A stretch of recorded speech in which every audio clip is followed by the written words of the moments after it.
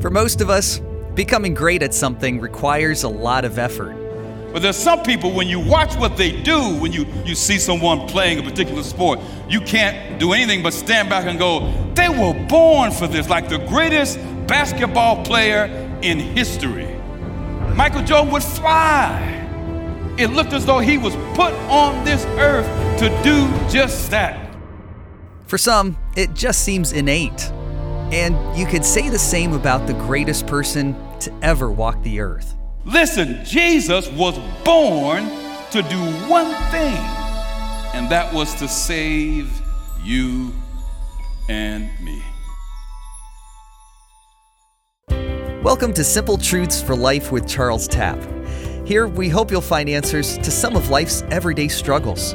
You can learn more by visiting simpletruthsforlife.org.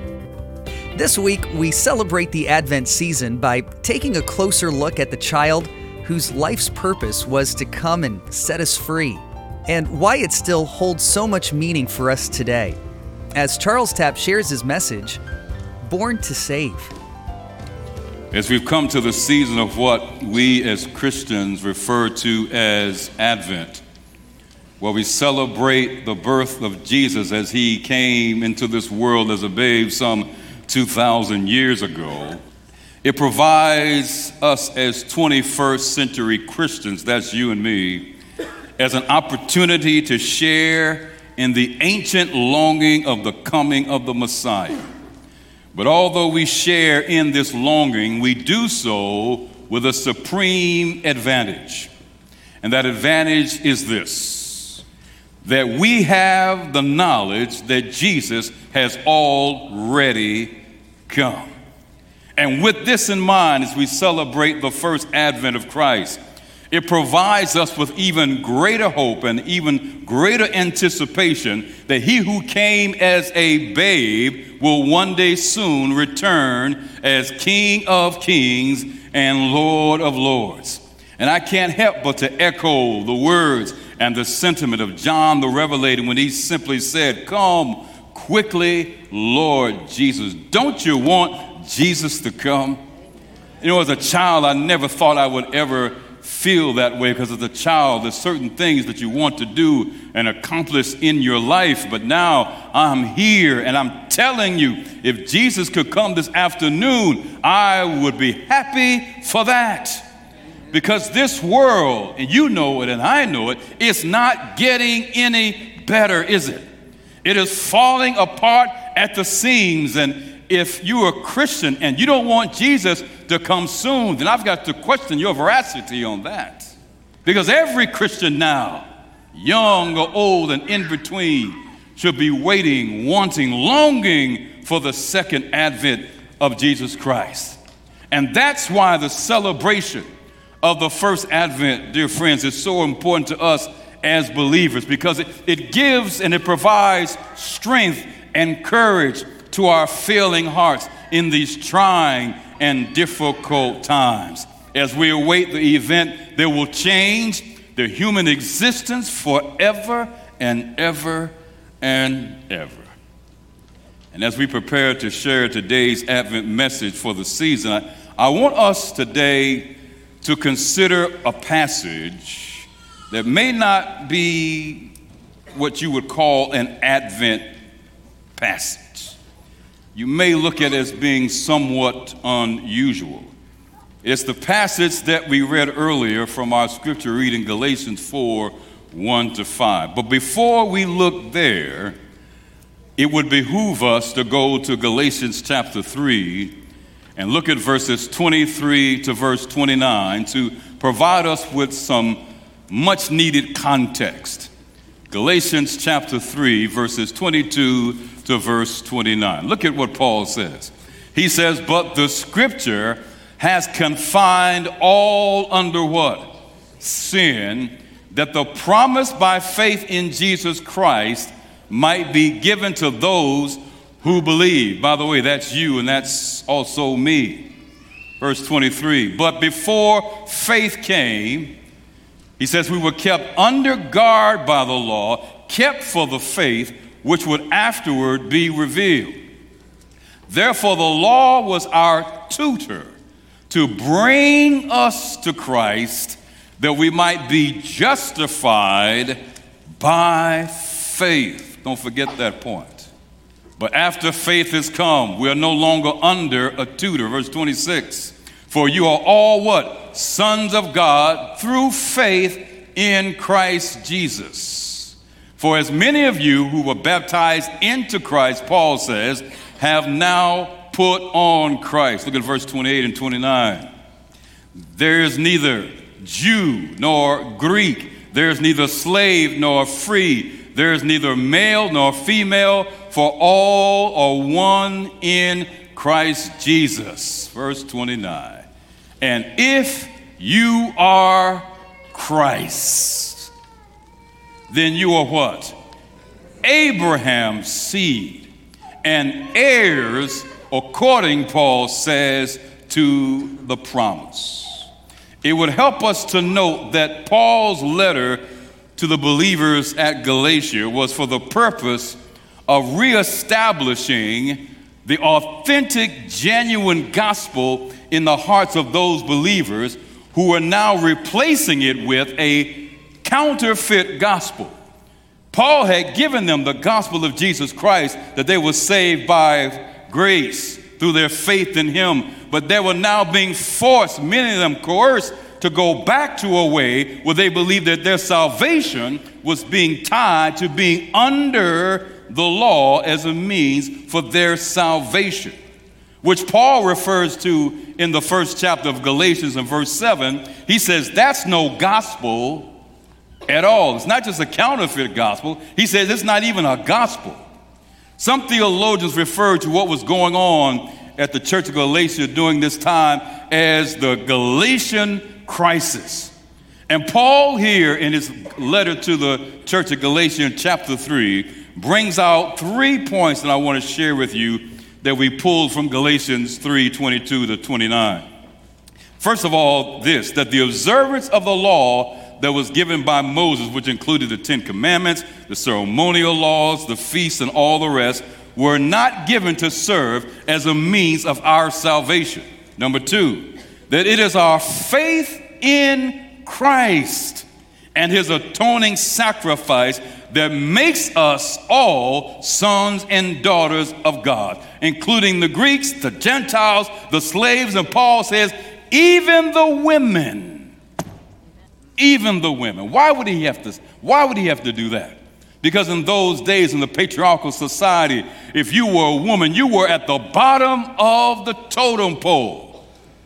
For any male Jew, when he would pray his morning prayers, would pray to God, my God, I thank you that I was not born a Gentile, that I was not born a slave, and that I was not born a woman.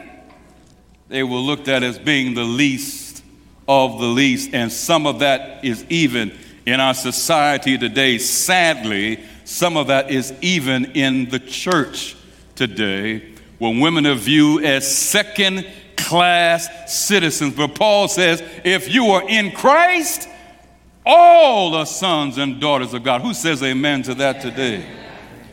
There are no least of these in the kingdom of God. And we need to be clear on this fact. Paul was not minimizing the law, but he wanted for us to understand, and the believers in those days to come to grips with the fact of the purpose of the law. The purpose of the law was never given as a means of one's salvation, but the purpose of the law of God was to reveal God's holy character. It was to distinguish his people from the rest of the people. It was to reveal the depth of humanity's sinfulness. As Paul says, I would not have known sin if it had not been for what? The law. You ever get pulled over for a traffic ticket? Be honest. We all have. I haven't had that happen to me lately. It's been a long time, knock on wood. But I remember one day getting pulled over, and the policeman told me, I'm sorry, sir, you're going over the speed limit. And I'm saying, well, I don't see any signs here that say what the speed limit is. But then he reminded me of something I read in the manual that we learned to pass the test to get our license. He said, in a residential neighborhood, the speed limit is 25 miles per hour. He said, sir, are you in a residential neighborhood? I said, yes, sir. He says, well, that's why you're getting this ticket. If it were not for the law, I would not have known what breaking the law was. Paul said, that's the purpose of the law. James says the law is like a mirror. You put it up to your face, not to cleanse your face, but to show you where the defects are. We all have those defects in the morning when we get up where the white stuff is coming out of the, okay. You see, but what was most important for these Galatian believers, most of whom were Gentiles, was they needed to understand that the law could not be kept perfectly, and that this should urge them to accept one who had kept the law perfectly in life as well as in death. And that, dear friends, is the gospel of Jesus Christ. That's the gospel. That's the good news. You and I will always fall short of keeping the law of God. We cannot keep it to be saved. Paul says the law is weak. It was never given for that point. They needed to understand that there was one who kept the law in his life as well as in his death. And that when we have faith in that person, we can now receive salvation. That's the gospel. But as I was saying this morning, too many of us are schizophrenic Christians. Do you know what a schizophrenic Christian is? It's the Christian who says, yes, I'm saved by grace, but I have to keep the law to be saved as well. So they work hard at trying to keep the law to be saved. That's not the purpose of the law. Jesus made it clear that the keeping of the law is a byproduct of your relationship with me. For Jesus said, if you love me, do what? Keep my commandments, keep my law, keep my words. But too many of us have put this yoke on believers. And they become schizophrenic. Well, I'm saved by grace, but I've got to keep the law to be saved. But I'm saved by grace. But what if I don't keep the law to be saved? Many of us are going through that even till this very day. And because this was so deeply rooted in the minds of those believers at Galatia, Paul now decides to illustrate for them what exactly he means by this. And in Galatians chapter 4, verses 1 to 3, Paul gives them this illustration. Look at what he says. He says, now I say that the heir, as long as he is a child, does not differ at all from a slave, though he is the master of all, but is under guardians and stewards until the time appointed by the Father. Verse 3. Even so we, and the we, he's talking about the Jews and Gentiles alike. Even so we, when we were children, were in bondage under the elements of the world. What is Paul saying here? Paul is simply illustrating that their condition, trying to receive salvation through the law instead of by the grace of God, is like a son who is an heir of his father's fortune, but because he has not reached the age to receive that fortune, he is no better off than a slave who also has nothing. And Paul is saying, trying to be saved by keeping the law when you've got the promise of salvation through Jesus Christ, he says you're no better off than a slave, an heir whose father has a fortune for him, but you can't have it, so it's doing him no good at all. And here's Paul's point, and that's what it's like when you or I place ourselves under the law to be saved. It's like having a father who has a fortune. He's made you and I heirs, but we will never be able to access the gift that is ours. And in that regard, Paul says we are no better than slaves. He says you are under the bondage of the elements. And the elements, Paul is talking about here are the elements of the Jewish law, the circumcision, the festivals, and all of the rest, thinking by observing them they could have salvation. But as Paul says, it's really like having nothing at all. You're listening to Simple Truths for Life with Charles Tapp and his message, Born to Save. And if you're enjoying this message or you'd like to find others like it, you can find out more by visiting simpletruthsforlife.org. We'll conclude with the rest of his message right after this.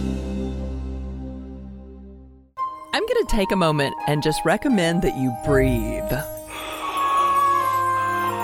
Now, there are all kinds of breathing techniques that you can use. One is count to 10, breathing in, count to 10, breathing out, kind of hold it in the middle, breathing in His grace and breathing out His praise. Whatever you choose, breath is really important. And this time of year, you may have a cold or you may have the flu and it's restricting your breathing, so you know just how important that is. God has given you that breath. In Acts, Paul wrote this: "The God who made the world and everything in it is the Lord of heaven and earth, and does not live in temples built by hands, and He is not served by human hands, as if He needed anything, because He Himself gives all men life and breath and everything else." And so take a moment and take a deep breath and stay encouraged. To get more encouraging content, go to WGTS919.com. This is Simple Truths for Life, and this week we're celebrating the Advent season by looking closer at the humble child whose life's purpose was to come and save humanity and set us free. As Charles Tapp continues with the rest of his message, Born to Save. Let's go to verses 4 and 5 of Galatians chapter 4. As Paul continues, he says, "But," now he's talking to them, "but when the fullness of time had come, God sent forth His Son," here it is, "born of a woman, born under the law," verse 5, "to redeem those who are" what? "Under the law, that we might receive the adoption, not as slaves, but as sons." Please don't miss this. For Paul here is now building on what he said in verse 2 of Galatians 4. Finally, the heir has reached the age where he can now receive the inheritance that his father has for him. And that's what Paul is saying. Now that you have accepted Christ and your salvation through Christ, it has come in the fullness of time. You now have access to the very promise of salvation that was made to you. So don't try to go back and put yourself under bondage, under the law, but accept the free gift of salvation through Jesus Christ. And I love how he phrases this. He says, because the fullness of time had come, meaning that the Father had determined that the time to be an heir was no more, and it's now time to take your inheritance. Here's what Paul is saying, that in the fullness of time, Jesus came as a babe. It was not an afterthought. I teach a class here at the university, Principles of Christian Faith. And whenever we talk about this situation of sin and Christ coming to redeem fallen man, I ask my students this question. I'm going to ask you the same question today. I'm not going to grade you on it, but I'm still going to ask it. And there is no extra credit. Is that clear? When Adam and Eve sinned in the garden, was God faced with a dilemma? Think about it before you respond. When Adam and Eve sinned in the garden, was God faced with a dilemma? I wish I had my Jeopardy music. I play it in class whenever I ask a question.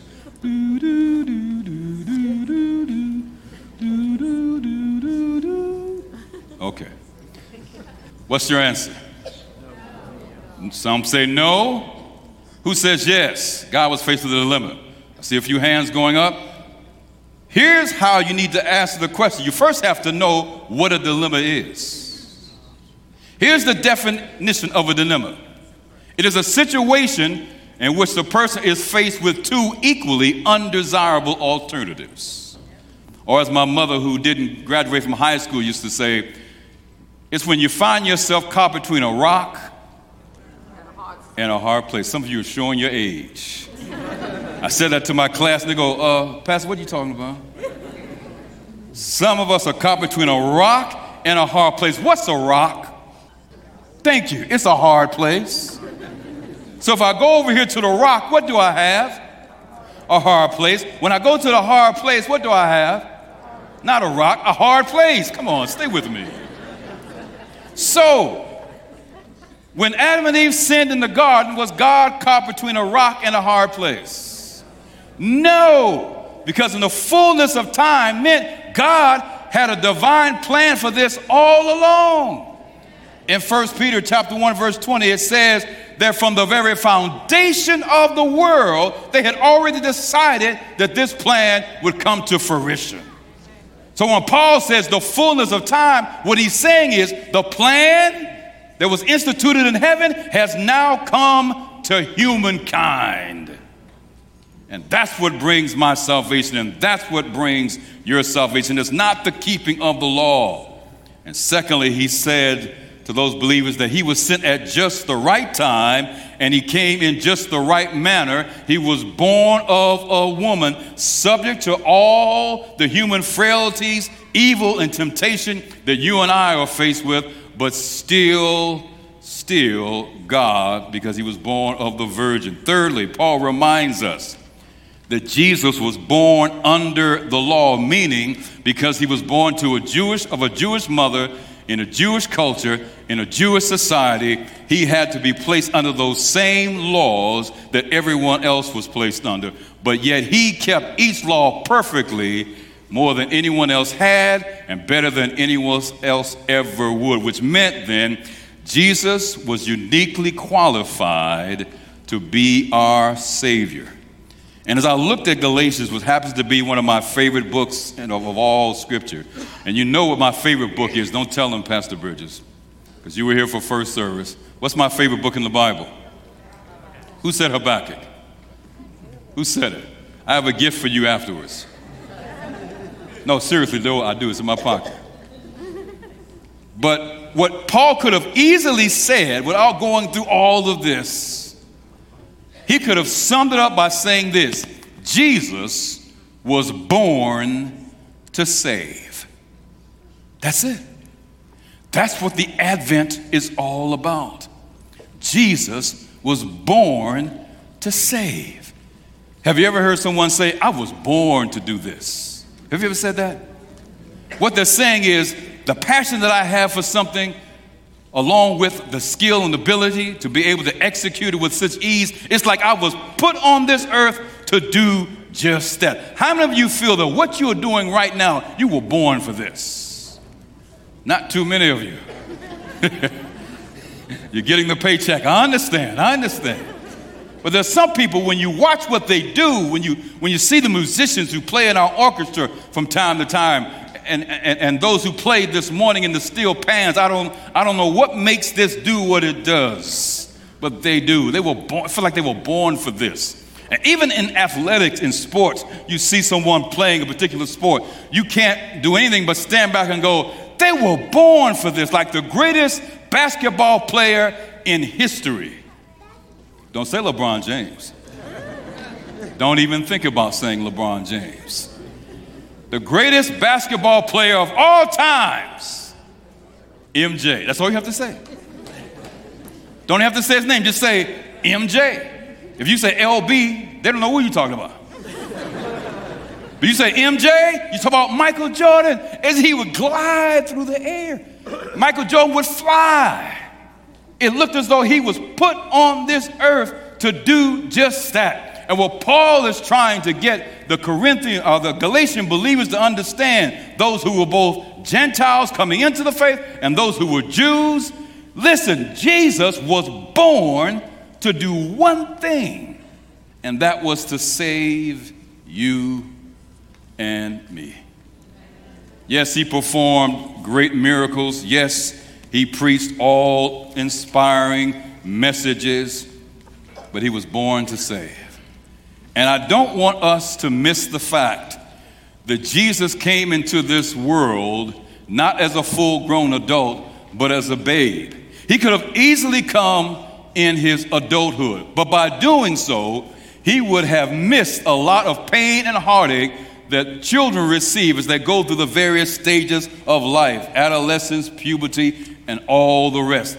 The bullying at school. Can you imagine Jesus being bullied in the schoolyard and having to take it, knowing in his mind, all I have to do is go, and that's it? Let's not miss the fact that he came as a babe.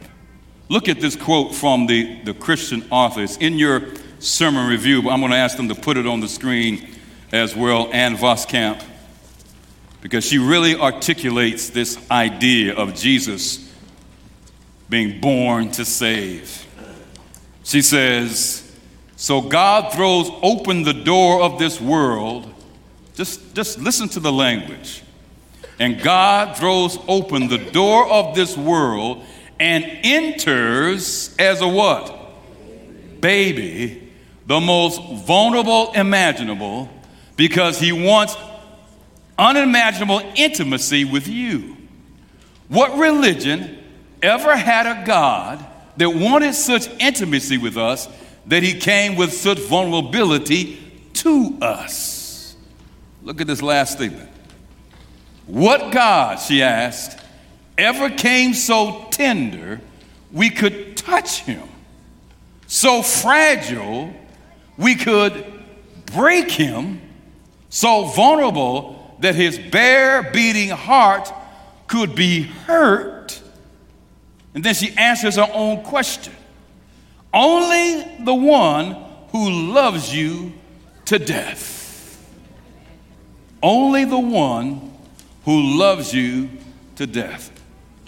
And here's your social media soundbite for the day. Don't put your leftover food from Thanksgiving on Facebook, social media. Here's what needs to go up on social media today. Here it is. You ready for it? Jesus was born to save so that he could love us to death. That's what the Advent is all about. Jesus was born to save so that he could love us to death. And the Advent is about the love of God. Loved us so much, he came not just as one of us, he came as a baby, so vulnerable. But he came so that he could love us to death.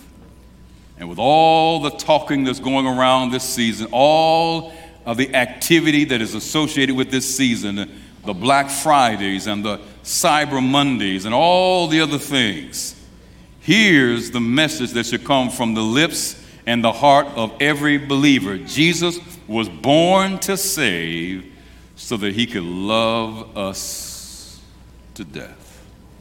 That's what it's all about. And not just this season, but every season should be the Advent in your heart and mind, acknowledging that Jesus was born to save so that he could love me, he could love you, he could love us to death. Amen? You've been listening to Simple Truths for Life with Charles Tapp and his message, Born to Save. And if you want to listen again or share it with someone, you can find these messages on platforms like Apple Podcasts and now also on Spotify. Or visit us online at simpletruthsforlife.org. Next week, we hope, like you, we'll be spending Christmas with our loved ones. So in 2 weeks on December 30th, Simple Truths for Life will return. And as we look forward to the start of a new year, we hope you can plan to listen to a new message from Pastor Tapp titled, Tried and Tested. Well, thanks for listening, and we hope you'll plan to join us again next week for more Simple Truths for Life.